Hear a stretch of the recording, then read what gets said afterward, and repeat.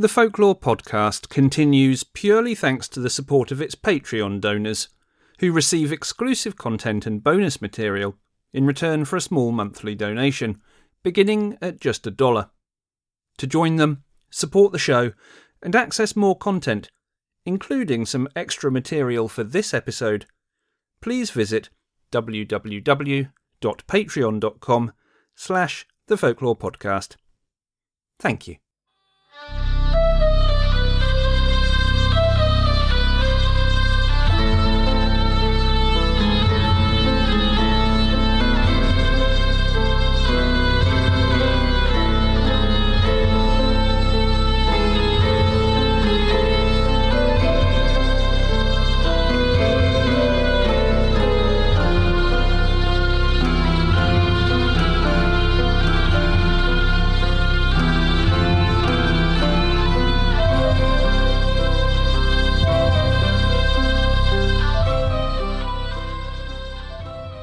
Hello and welcome again to the Folklore Podcast.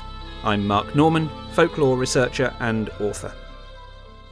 In the last episode of the Folklore Podcast, I remarked on the fact that a number of especially engaged listeners had kindly volunteered to help in various ways with the podcast. One of these is Joana Varanda, who's heading up the group interested in writing and researching for the show. Joana lives in the Lake District, and so does our guest on this episode. Why record an episode over Skype when you can do it in person? And after 5 seasons, why inflict my voice on you all every episode when someone else can have a turn? To that end, I dispatched Joana to the Storytellers house in Ambleside to meet our very special guest for this episode, Taffy Thomas, MBE. Now, if you're listening to this episode in the week that it comes out, then you may know that this is National Storytelling Week, and so an ideal time to speak with the first Storyteller Laureate about his career and life with stories. Taffy is the patron of the Society for Storytelling, has received the English Folk Dance and Song Society Gold Badge Award, and was once commented on by a fellow professional storyteller as such an institution that when he was gone, it would be like a library burning down. Taffy's collected repertoire of around 300 stories, collected mostly in the traditional oral style, makes him the most experienced and respected of all English storytellers. He's performed in many countries on 4 continents, and as part of this interview, performed for our Patreon supporters. More about that at the end of the interview. For now, here is Taffy Thomas, MBE, in conversation with Joana Varanda. How did you become involved in this area? How did you learn storytelling? And how did your storytelling garden in Grasmere come about? How did I become involved in storytelling? Well, I've always been interested in folk arts and folk tradition, and when I was a boy at school, I started a folk club in the school museum. This was at Yeovil Grammar School in Somerset, and we had a lad called Chris Foster who could sing and play guitar, and he started a folk club, and from that I progressed to going to the local folk song club in Yeovil, which was run by a folk group called the Yetis, because they came from Yetminster in Dorset. And to get in to the folk club, you either had to do the door or perform. And so I started off doing a bit of singing. But sometimes I did the door, and notably I did the door once when our guest was Paul Simon on his first ever visit to England. And I tried to charge him to get in. This strange little man in a gabardine mac with a guitar turned up at the door, and I put my hand out and said, £half a crown. He said, but I'm Paul Simon. I said, well, it's £half a crown. And he said, if I don't come in, there's no show. I wonder if he remembers. I think we paid him the great fee for that evening of doing 2.5 hours at our folk club of £15. Is that what he got paid? That's what he got paid. That was his fee on that tour. Oh. Yeah. And so, how did that lead to coming to Grasmere then? Gradually, the introductions to the songs turned themselves into little stories, and some of the songs were ballads that were narrative.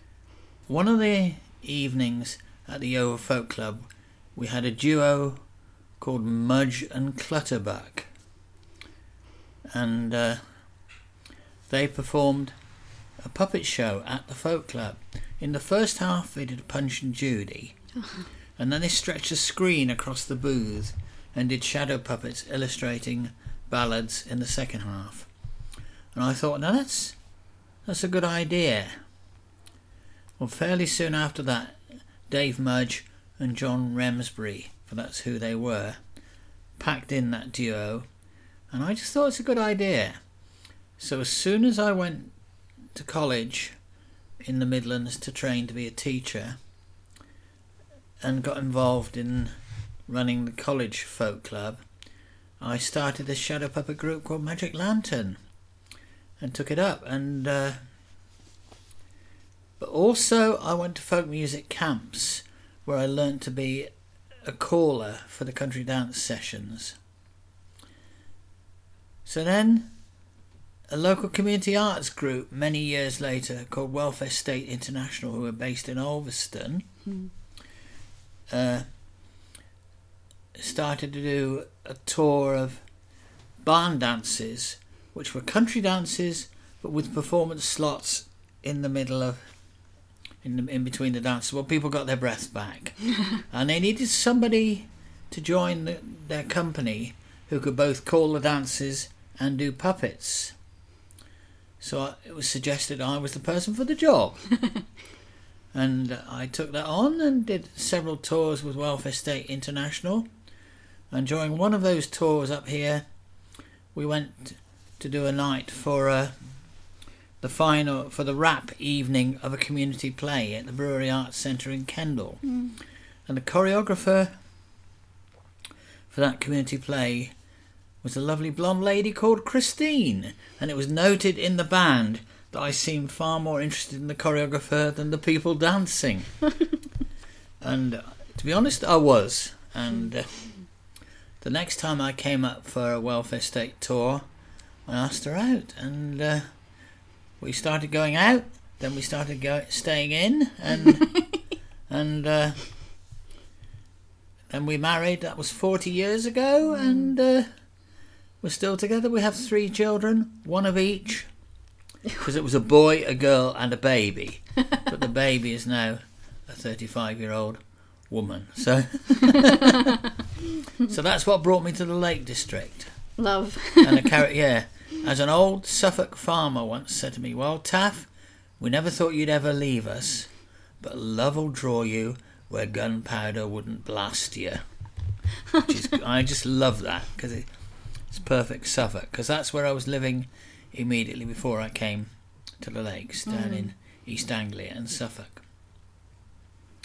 But I've just kept singing songs and telling stories until, at the age of 35, whilst performing at the Rossendale Carnival, I suffered a massive stroke, which cost me my speech and the left side of my body, but also cost me my ability to pitch accurately, so my singing days ended then.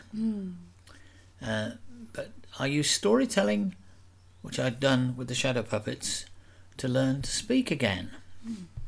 And then Chrissy, my wife, and I needed an office space in Grasmere where we lived, because we only had a tiny cottage and 3 children, and a room came up at National Trust property, church style, and we were told we could have it providing we did something with a garden, which was a head-high jungle, and we just had the vision to turn it into the Storytellers Garden, which is a unique open-air venue for storytelling.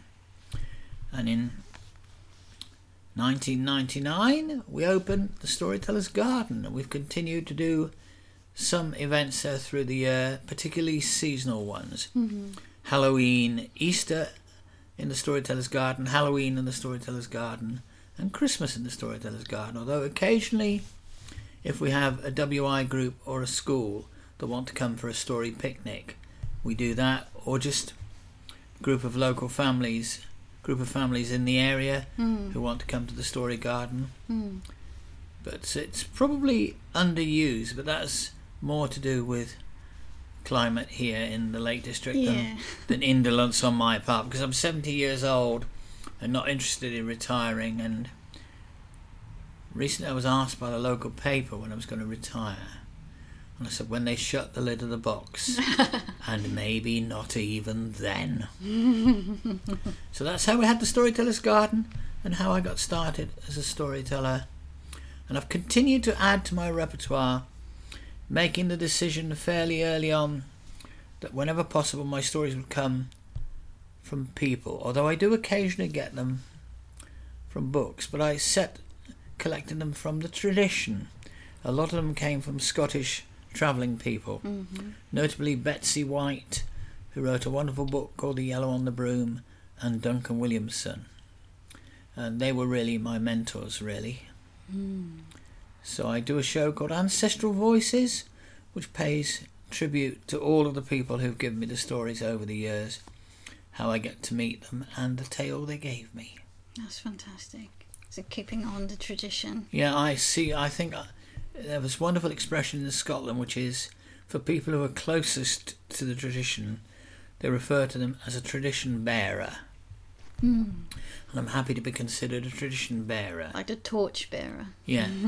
Yes, I'm just providing the link to the next generation, which is why I've taken the decision in recent years to put as many of my collection of stories as I can into books, into print.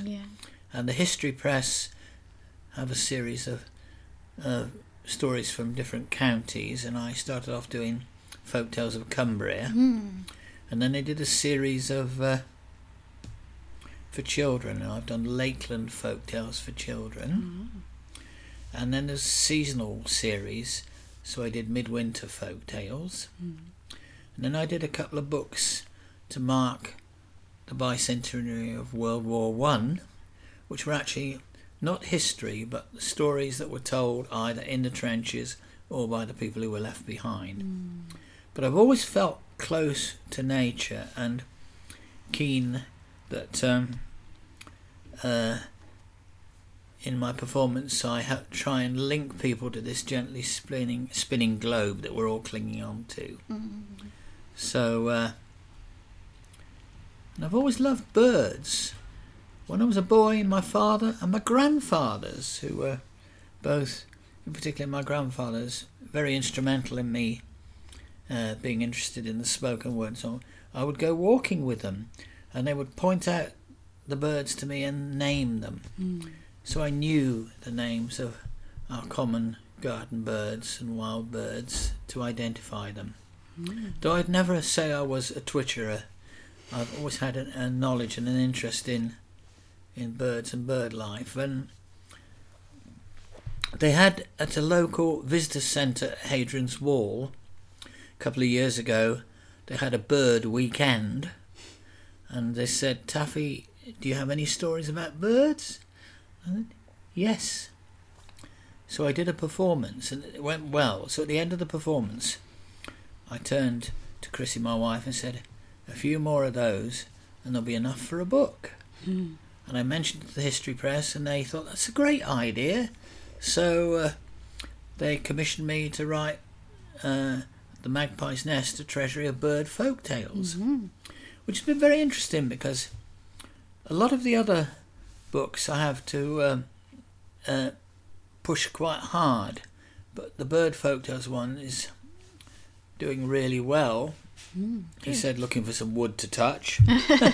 But it's partly because it's beautifully illustrated by a local young artist called Becca Hall, who was a young 5-year-old girl in the infant school that I used to go and tell stories to.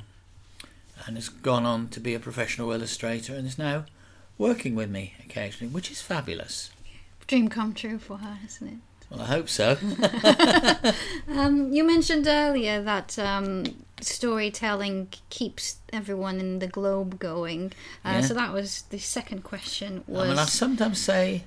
What is the art? Well, storytelling preserves the past, reveals the present, and creates the future.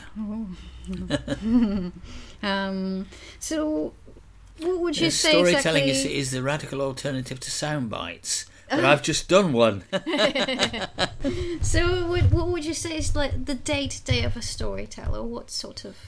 The day-to-day of a storyteller? Well, if you wish to survive as a professional storyteller, then it involves a lot of admin and a lot of networking, keeping in contact. Like I'm now noting at the beginning of a year, my regular ones that I visit, that it's been maybe a year, and thinking about letting them know that I'm still here. That they don't know that I've not retired because I'm 70 years old. I wonder if they think, let them know I'm still doing it, really. Trying to keep a website up to date, which is the hardest thing, really. Yeah. My website is not always up to date, but we do our best to. Our youngest daughter, who works in PR, said that my website is embarrassing. She said it's like the sort of website a pair of pensioners would have. Then I point out to her that we are actually a pair of pensioners. And she just smiles and says, yes, but I don't see it that way. I think it looks great. It's very pretty, very green. Well, it is what it says on... That's what it says on the tin. Yeah. So who would you consider to be some of the greatest storytellers in history? You've already mentioned earlier that you learned from the greatest. Well, the greatest storytellers in history. Well, maybe even before the ones that you mentioned earlier, Scottish. Well, the travelling people, the gypsies and travelling folk, held on to their oral tradition for a lot longer than the rest of us. That said, you don't ever see a trailer now if you go to Appleby that doesn't have a television aerial. So,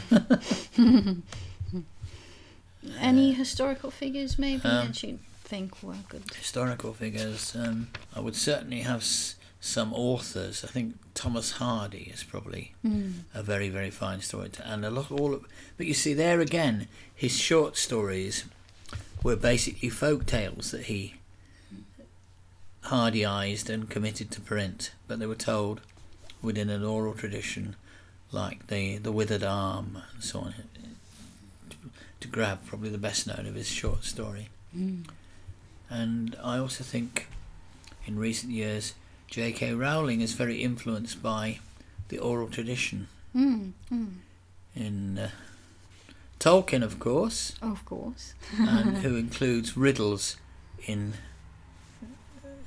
various things, and a selection of little people. Full of tales of the little people, fairy stories, and it annoys me that the Victorians called all folk tales fairy tales. If I'm doing fairy tales, there are stories about fairies, pixies, elves, and so on, the magical ones. Whereas, not all folk tales are magical. No. But they have a morality, and they're important in the development of literacy, because you can't write a story unless you can tell a story, and you can't tell a story unless you've heard a story. That's why we storytellers have the key to it. Are there any particular areas of folklore that you think are perfect for storytelling?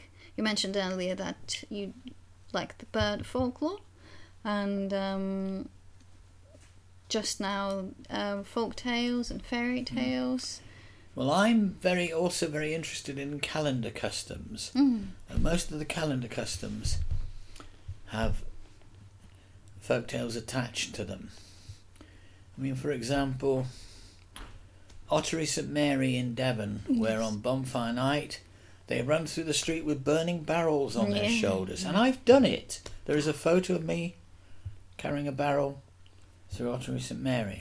But there is a story, a folk tale of how that came to start, which is linked to Philip of Spain sending his ships over here. Oh, I see. And a boy having to light the beacon on the edge of Ottery St Mary to warn of the invasion. Of the invasion, yeah. And he was a butcher boy, and in those days butchers had outside their shop a smouldering tar barrel to frighten away insect life and keep it pure. So this boy, when he heard a Spanish ship had been spotted out in Lyme Bay, ran out of the shop, grabbed the burning barrel on his shoulders and ran the 2 miles all the way to Beacon Hill, running fast so the flames streamed out behind him rather than licking around his ears. And he just managed to throw the burning barrel onto the bonfire, causing it to burst into flame, warning of the invasion of the Spaniards, before dropping dead from a mixture of exhaustion and the burns he'd sustained on his run. Now I can't tell you of that boy's name, but suffice it to say, every November the 5th to this day, the men, the women and the children of Ottery St Mary run through the streets at their carnival with burning tar barrels on their shoulders. And people think, why are they doing that? For those who know the story know why. And now everyone will know as well. Thank you for sharing that. So what's your favourite folklore to talk about and tell stories about? Probably one of the things I've made my own, or not, I share with loads of other people, but riddles. I love riddles because I always say to an audience, I've got your ears, now I need your brains. So you know I'm going to ask you a riddle now, don't you? Me? Oh. Yeah. If I can't answer. I'm sometimes short, I'm sometimes tall. Sometimes I'm not true at all. What am I? Imagination? No? No? Short, tall. Storytelling? A story. Ah, story. Sometimes short. A story might not be true. Yes. Sometimes short. Short stories. Short stories. Tall stories. Tall tales. When your nose grows. Sometimes just not true at all. Oh, that's it. You got there. Now I've got your brain working now for sure. Yeah, I said imagination because I was thinking sometimes in people's imaginations runs wild and they also believe things that... Okay. Riddles. So usually there's a riddle that links in some way to a story I tell. So if I was going to tell the tar barrel story, before I told the story, I would do the riddle. Your greedy friend, by your side, my place I make. I'll eat everything you feed to me, but a drink I'll never take. Fire. So that's the way I stitch a performance together. Riddle story. Then there are some stories where the whole of the story is a riddle, which caused me to do a book for the History Press called The Riddle in the Tale of Riddles and Riddle Stories. Oh. So the Magpie's Nest wasn't your first book with the History Press? No. The first one was Cumbria Folk Tales, or Folk Tales of Cumbria. I think Magpie's Nest is the 13th, I think. But it's been lucky for me, so I'm not superstitious. That's why you wanted to knock on wood earlier. Yeah. Now, having done that collaboration with Becca Hall, the illustrator, we're now looking at the next book for the History Press, which I think is going to be... yes, it is going to be, because I've received the contract, a A Feast of Food folk tales. Ooh. Stories good enough to eat. That does sound nice. So that'll be good. Yeah. So every story will link either to an ingredient or a dish. That's good. I like that. So could you tell us a little bit about the Society for Storytelling? Well, the Society for Storytelling is a way of linking storytellers together. It's not an agency, although the Society does have a website which reveals. It would be easy to find if you were a school or a village hall that wanted a professional storyteller. You could probably find the one who is geographically nearest to you from using the Society for Storytelling, and also find the storytelling club or group that is nearest to you. And of course, finding the one that's nearest to you is better for the planet, because you won't have to drive quite so far for one. So the one nearest to us right now takes place every month, is it? First Tuesday of the month in a pub in Ings near Kendal. And that club came about because twice in the last century, as it is now, I received a year's contract as storyteller in residence. Once over in England's forgotten wilderness, the North Pennines. I was the North Pennines storyteller in 1991. And then in 1995, I was the South Lakeland storyteller in residence. And in both cases, there was a small retainer fee, but then any organisation that was a not-for-profit organisation could have me to do a story session for them, for free. The trouble is that a lot of these in those areas, they still think I'm their storyteller in residence and do it for free. But in both cases, the local arts officers asked me to start a storytelling club, because if I was going to enthuse people with this art, then people would want to do it, hopefully, and they would need somewhere to do it. So I found in South Lakeland, the Watermill at Ings is not only the best real ale pub in the northwest of England, but also had a landlord then who was very keen to open his doors to us to run a monthly club there on the first Tuesday of the month. He has since died, and the pub moved on to his son, but sadly Brian died very young last year, only about 50.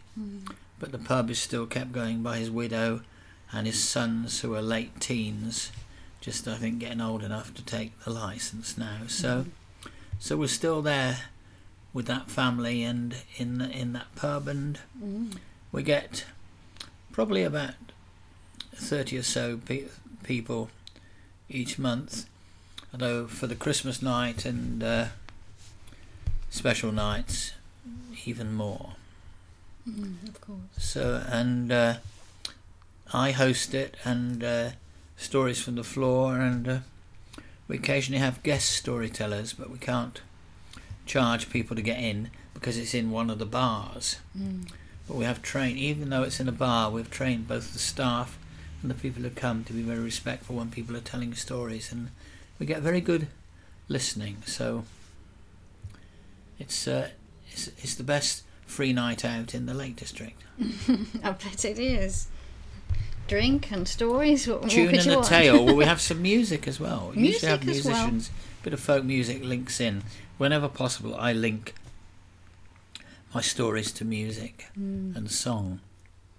It is, after all, part of your past it's all as well. part of the my roots and that. And there's a very fine fiddler and Northumbrian piper called Paul Knox, who I regularly work with, and a couple of good singers, Tony Farron, who plays guitar and sings, who, like you, used to work for the National Trust. He was the auditor in those days, and then there's another lass who works at the Sage Music Centre in Gateshead called Amy Leach, who sings.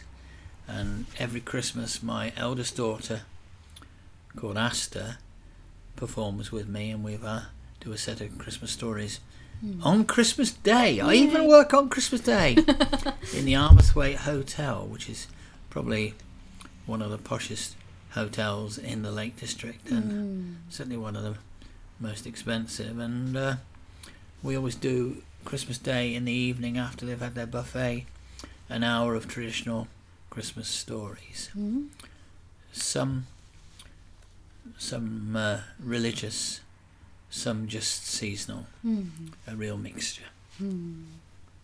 What would you say is the best way to preserve and record all these stories? By telling them and listening to them. Yeah, The only way you can harm a story is by not telling it. I say that when people are starting and they say, what if I mess it up? What will I... It's a responsibility. You can't damage it. The only way you'll damage it is if you bottle out of telling it. If it remains static and untouched. Yeah. So you believe that if someone picks up a story, they should always add a little bit of themselves. That's okay. Yeah. And I mean, there are stories that I tell that I have quite a few fishing stories, because I had a year when I went to Padstow in Cornwall and worked as a fisherman, but that was largely to collect the stories of that fishing community, because the skipper said, I can't really afford to pay you. He was in his retirement year, and I said, you can pay me in mackerel and stories. And he did. And he also, when I was courting Chrissy, gave me a lobster to take home to her when I brought up on the train from Cornwall to the Lake District. Alive? Wrapped in wet sacking, alive, yeah. And around about Birmingham, made a break for freedom down the aisle. And I raced after it and grabbed it, and an old lady said, is that lobster wild? I said, well, it's not pleased. And then I arrived at Chrissy's door with the lobster, and she looked at me and said, most men bring me flowers. I said, never mind that, just get the saucepan boiling. So we dined on lobster that night. Very nice. Do you think that storytelling varies between different cultures and people? Like, would you say, for example, it differs from Cornwall to Cumbria, from England to Scotland, or even Scotland to China? I would say it varies a lot between Cornwall and Cumbria and the home counties, but not so much between Cornwall and Cumbria, because they're both quite geographically remote on the extremes, east and west. So more has been preserved because it's a long way to anywhere. Yeah, have to drive a long way to get anywhere. You do indeed. You discover it anyway. But there are certain things that all cultures have stories about: love, war, birth and death. I mean, and nature. So there are always things in common, and all cultures seem to have an interest of some kind in some sort of riddle or puzzle. Partly, I think, as people like to engage the people they're talking to by getting them thinking and swapping ideas. And like you did earlier with me. Like I just completely failed. Not completely. Did get there in the end. You did get there in the end, which is the important thing. I just have a long time to think. Just a slightly longer journey then. Sluggish. We're moving on to your book now, and so you already mentioned earlier how the bird looking for stories about birds came about, but what appeals to you about bird stories? Living here lucky enough to be here with a nice garden with quite a few birds around. I mean, last year it was last spring, there is an old blackbird's nest on the rock by my kitchen window, and it became occupied again. I knew a returning pair of blackbirds started to fettle the nest, and by standing on tiptoe when they weren't there, I could count the 5 eggs. I just waited very excitedly for 5 yellow beaks to appear over the top of the nest when they hatched, and then they were gone, and spring and summer were here. It's just the way they mark the seasons, really. I think it's and also keen that they survive, really, because they're a measure of how well or how badly we're doing at preserving the planet at the moment. And there are a lot of very precious birds, like the curlew, where numbers are decreased quite severely and worryingly low, and we have to do what we can to make sure we don't have any of our popular garden birds becoming extinct. What's your favourite bird story from your book?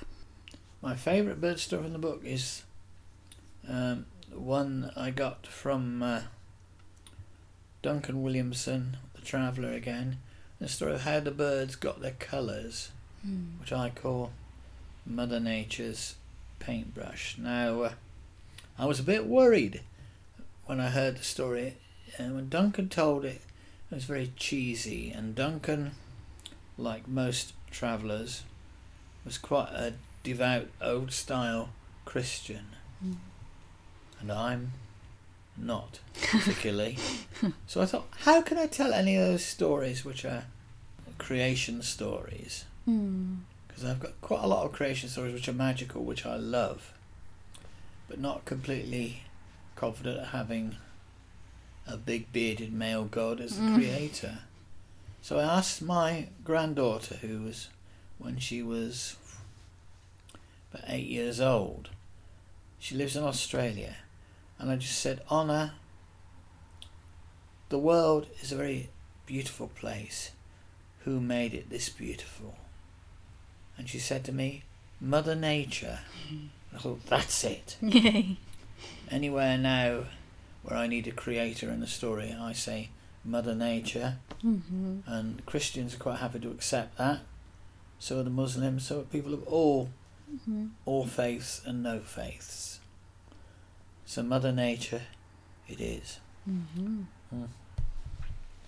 Even my vicar, a lot of vicar friends, one of whom refers to me as a healthy agnostic. What does that entail? means I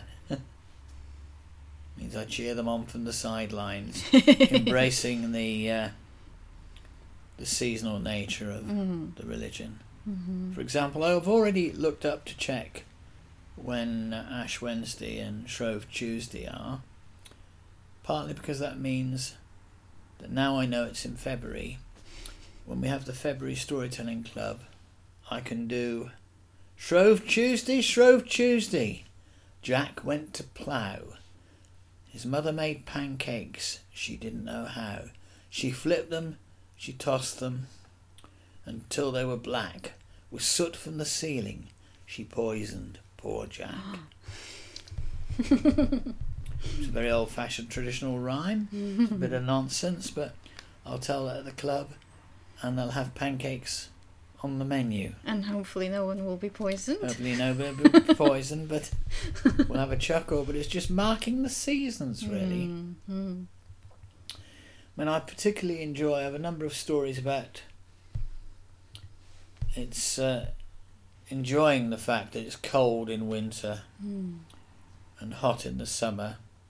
The pleasure of wearing warm jumpers and sitting by a fire trading stories in the winter, and wearing light clothing and telling stories at a picnic in the summer. It gives variety to life, precious variety. And does it smell of Grasmere gingerbread as well? Yeah. There is indeed, yes. Would you say that bird lore is different in Cumbria compared to the rest of the country? Every region has particular varieties of birds have their own name. I mean, for example, the heron in Lakeland is a jammy crane. Mm. In Ireland, it's a crying crane. But there are equivalents to that for other birds as well. I mean, in some areas, the house martin is called a martlet, but in other areas not. Mm. So it's mainly in the names, I think, that we used to, some of the law now has changed because of science. Mm-hmm. I mean, because the swallows were not seen in the winter and were suddenly seen in spring and summer, Mm-hmm. people believed that they actually flew and hid under the ice in ponds and so on in winter and then re-emerge before GPS showed that they actually fly to Africa and back. Because there's no way people could conceive that as being a possibility before science proved it to be true. So that bit of lore is gone. And the cuckoo also disappeared and then reappeared in the spring. In fact, there are places that have a day at the time the cuckoo normally reappears called Cuckoo Day. Or have cuckoo fairs down in Sussex when the cuckoo returns. But they believe that the cuckoo went into fairy forts and lived with the fairies in the winter and then re-emerged in the spring. All those strange little bits of lore. But again, I mention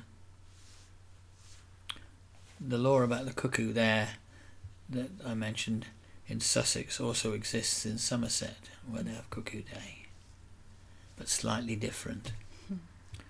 And one of the stories in my collection, the Borrowdale cuckoo, which is about the wiseacres, or it's a sort of rural fool story really, in Borrowdale, noted that whenever the cuckoo was there, it was summer. So they thought if they could keep the cuckoo, it would always be summer. So they built a wall around the nest, like a chimney around a tree which had a nest with a cuckoo in it, to keep it there until, for the whole of summer, to keep summer. And they just put the top layer of bricks up when the cuckoo just flew upwards and over the top and flew away. And one old man turned the other said, "Look at that." He said, "It was nobbut a course too low." But they've got the same story down in Somerset, where they make a hedge around a bush with a cuckoo in it. And the same story exists over in Marsden in Yorkshire. So the Marsden cuckoo and the Borrowdale cuckoo, even though they're geographically 80 miles apart, maybe 100 miles, are almost identical. It just shows how these stories travel. They travel with, as long as Through the people take their yeah. stories with them, you know. That's right. People migrate like the birds. And stories have legs. They have legs and they have wings.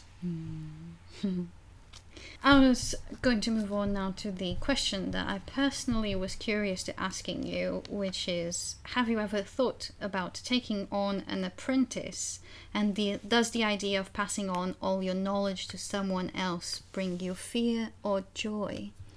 It brings me joy, and I'd found the person, but it ended sadly. I mean, there was a young lad called Harry Swardy, who was here in Ambleside at the university doing the outdoor activities course.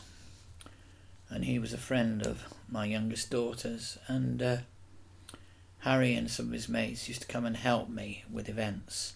And he asked if he could be apprenticed to me, and I said he could. And then a few years ago, it's probably 5 years ago now, Harry, he was 21, on New Year's Eve posted online, it's going to be a great year for me. This is the year I'm Taffy's apprentice. And then Harry and his friends went down to Cornwall, and it was that New Year's Eve when there were the massive storms. And my daughter phoned up on New Year's Day morning and said, "You saw on the news there was a 21-year-old boy washed into the sea at Bedruthen Steps in Cornwall and drowned." I said, "Yes." She said, "That was Harry." Oh. So I lost him, but all I could do then was go and tell a story at his funeral. He would have been perfect, because he was really, he was a poet, an amateur poet, and absolutely passionate about the environment and keen about just nature and everything. He would have been so perfect, but it wasn't to be. Oh. And maybe somebody else would come along, because I'm certainly keen that the stories and the skills outlive me. Although I hope I have at least another 10 years, but as I say, I'm 70 now. You know, maybe even my dad's 99, so who knows? It's in your genes. I hope it is. So maybe put out a request with the podcast, see if anyone wants to volunteer to be your next apprentice. Would you like to do that? Well, I think I'm probably, rather than advertise it, if somebody seeks me out and comes and said, "Would I can, let it be," then I know that person's got the initiative to have found me, and means they're really interested. Yeah. It's like a test. Well, sort of. Well, test is too strong a word, but I mean, I think at the moment, I think my granddaughter, who's now 10, is probably my apprentice. I mean, whenever at her school in Australia they're doing a play, she already lands the job of narrator. And so She's quite fond of storytelling very as well. much so, yes. That's good. And I've just had her and her sister and her dad and mum here for a fortnight because they're bushfire refugees. They decided to go and spend Christmas and New Year in New South Wales, although they live in Victoria. Christmas on the beach, and then I had to flee the fires, made it back to Victoria to their home near Castlemaine, and then the following day received a red alert for their area. So got in the car and with a few things and got to Melbourne Airport while the road was still open and flew to Europe. At the moment they're still over here. They've had 2 weeks with us. They're having a week in Spain, and then in a week's time they fly back to Victoria State in Australia to pick up the threads and make a decision about whether to settle back down to their life in Australia or make a permanent move to Europe, because they fear It'll just get worse. It's going to happen every summer. Year, yeah. I mean, the other day where they live, they phoned in, check how things were. It was 47 degrees, which is and windy. So there's going to be fire. Yep. That's really. So it may well be that. And my son, who when I had the stroke, took over the street theatre performances with his own company, the Chipolatas, and they've got is now he's got a bit older, started doing some storytelling. So he's now 45, and he didn't want. But I mean, I think there were stories that I couldn't tell until I was old. I mean, there is a story. Probably the most important story I tell is one again from Duncan Williamson called Death in a Nut, and it's a story about mortality. I think you've got to be old enough to understand to it. have dealt with mortality, really, because when you're even 45, my son's age, you think you're invincible. You've got to live for long enough to accept that you're not before you can tell that story. Just like I had to be an inshore fisherman before I could tell the story of Davy and the fish, or why the sea is salty. maybe we could hear 1 or 2 stories in your style. If you want to take a break first, or... I'll tell a story which is a be careful what you wish for story. Which, although it's an old traditional story that feels appropriate to be telling this one on the eve of Brexit. Be careful what you wish for story. Yeah. There was once a man who was desperately unlucky. He had no food and no money. And as if that wasn't bad enough, he had a wife who was desperate to have a baby. No matter how hard they tried, they couldn't have a baby. No food, no money, no baby. And his mother was completely blind. What could he do? He thought the least he could do was to feed them. So he borrowed a gun and he went out to the woods to shoot a rabbit, for he thought he could make rabbit stew. And although rabbit stew's not a great dinner, it's better than no dinner at all. And he was just looking for a rabbit to shoot when there was a flash of white, and he parted the bushes, and there in the bush, with his hoof stuck in a trap, was a unicorn, a snow-white horse with one spiral horn. And he thought, yum yum, unicorn stew. And he was just about to shoot the unicorn when the unicorn looked him in the eye and said, listen, if you spare my life, I can give you one magic wish. He thought, money. The unicorn looked at him again and said, listen, money's not the answer to everything. It doesn't necessarily bring happiness. And you've only got one wish, so use it wisely. Now, if his first thought was for money, his second thought was for food, his third thought was for a baby, but his fourth thought was for his mother's eyesight to be healed. That's the dilemma of this story. He's only got one wish, so what does he wish for?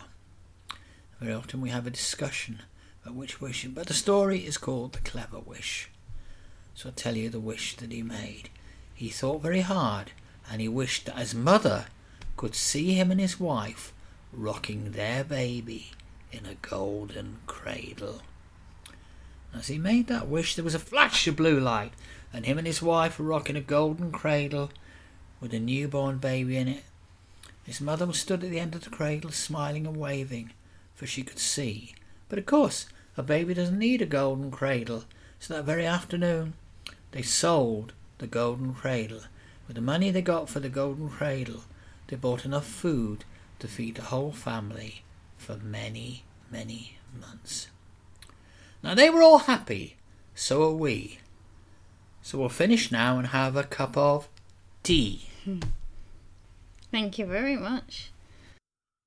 Thanks to Taffy Thomas for taking the time to speak to us about his amazing life with stories, and to Joanna for visiting Taffy and recording this interview. You can find links to Taffy's online home via the guests page of the podcast, along with his biography. Taffy very kindly performed another story for us, as well as the one in the main podcast episode, as a reward for supporters of the podcast on Patreon this month. This is being released on the Patreon page for supporters at all levels, as a thank you for continuing to help with all that we do. If you want to hear it, you can sign up for just $1 a month and access all of the rewards at that tier. On the next episode of the Folklore Podcast, I'll be talking to author Anna Matzola about her novel The Story Keeper, set amidst the fairy lore of the Isle of Skye, and featuring a folklore collector at the heart of the story. I hope you can join us for that. In the meantime, playing us out of this episode of the podcast is Alison Callery, with her track The Song the Songbird Sings. Thanks for listening. See you next time.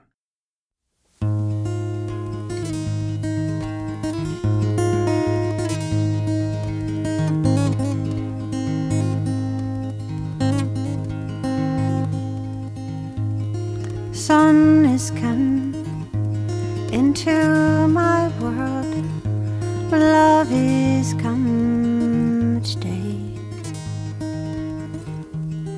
saying small and sweet thing,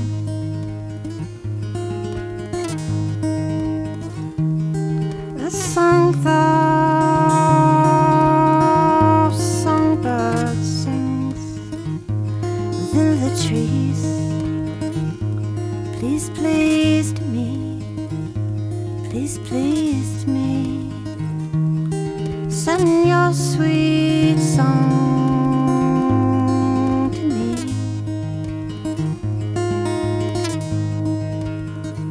So I may know where you reside and sleep.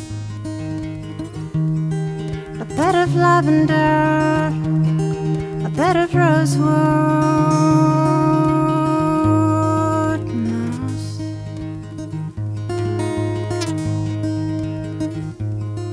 Where you stand in the sun, it is against the sky.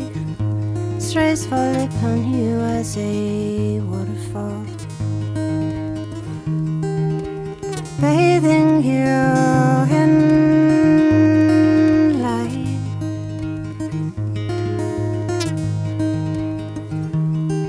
And I see this in my mind.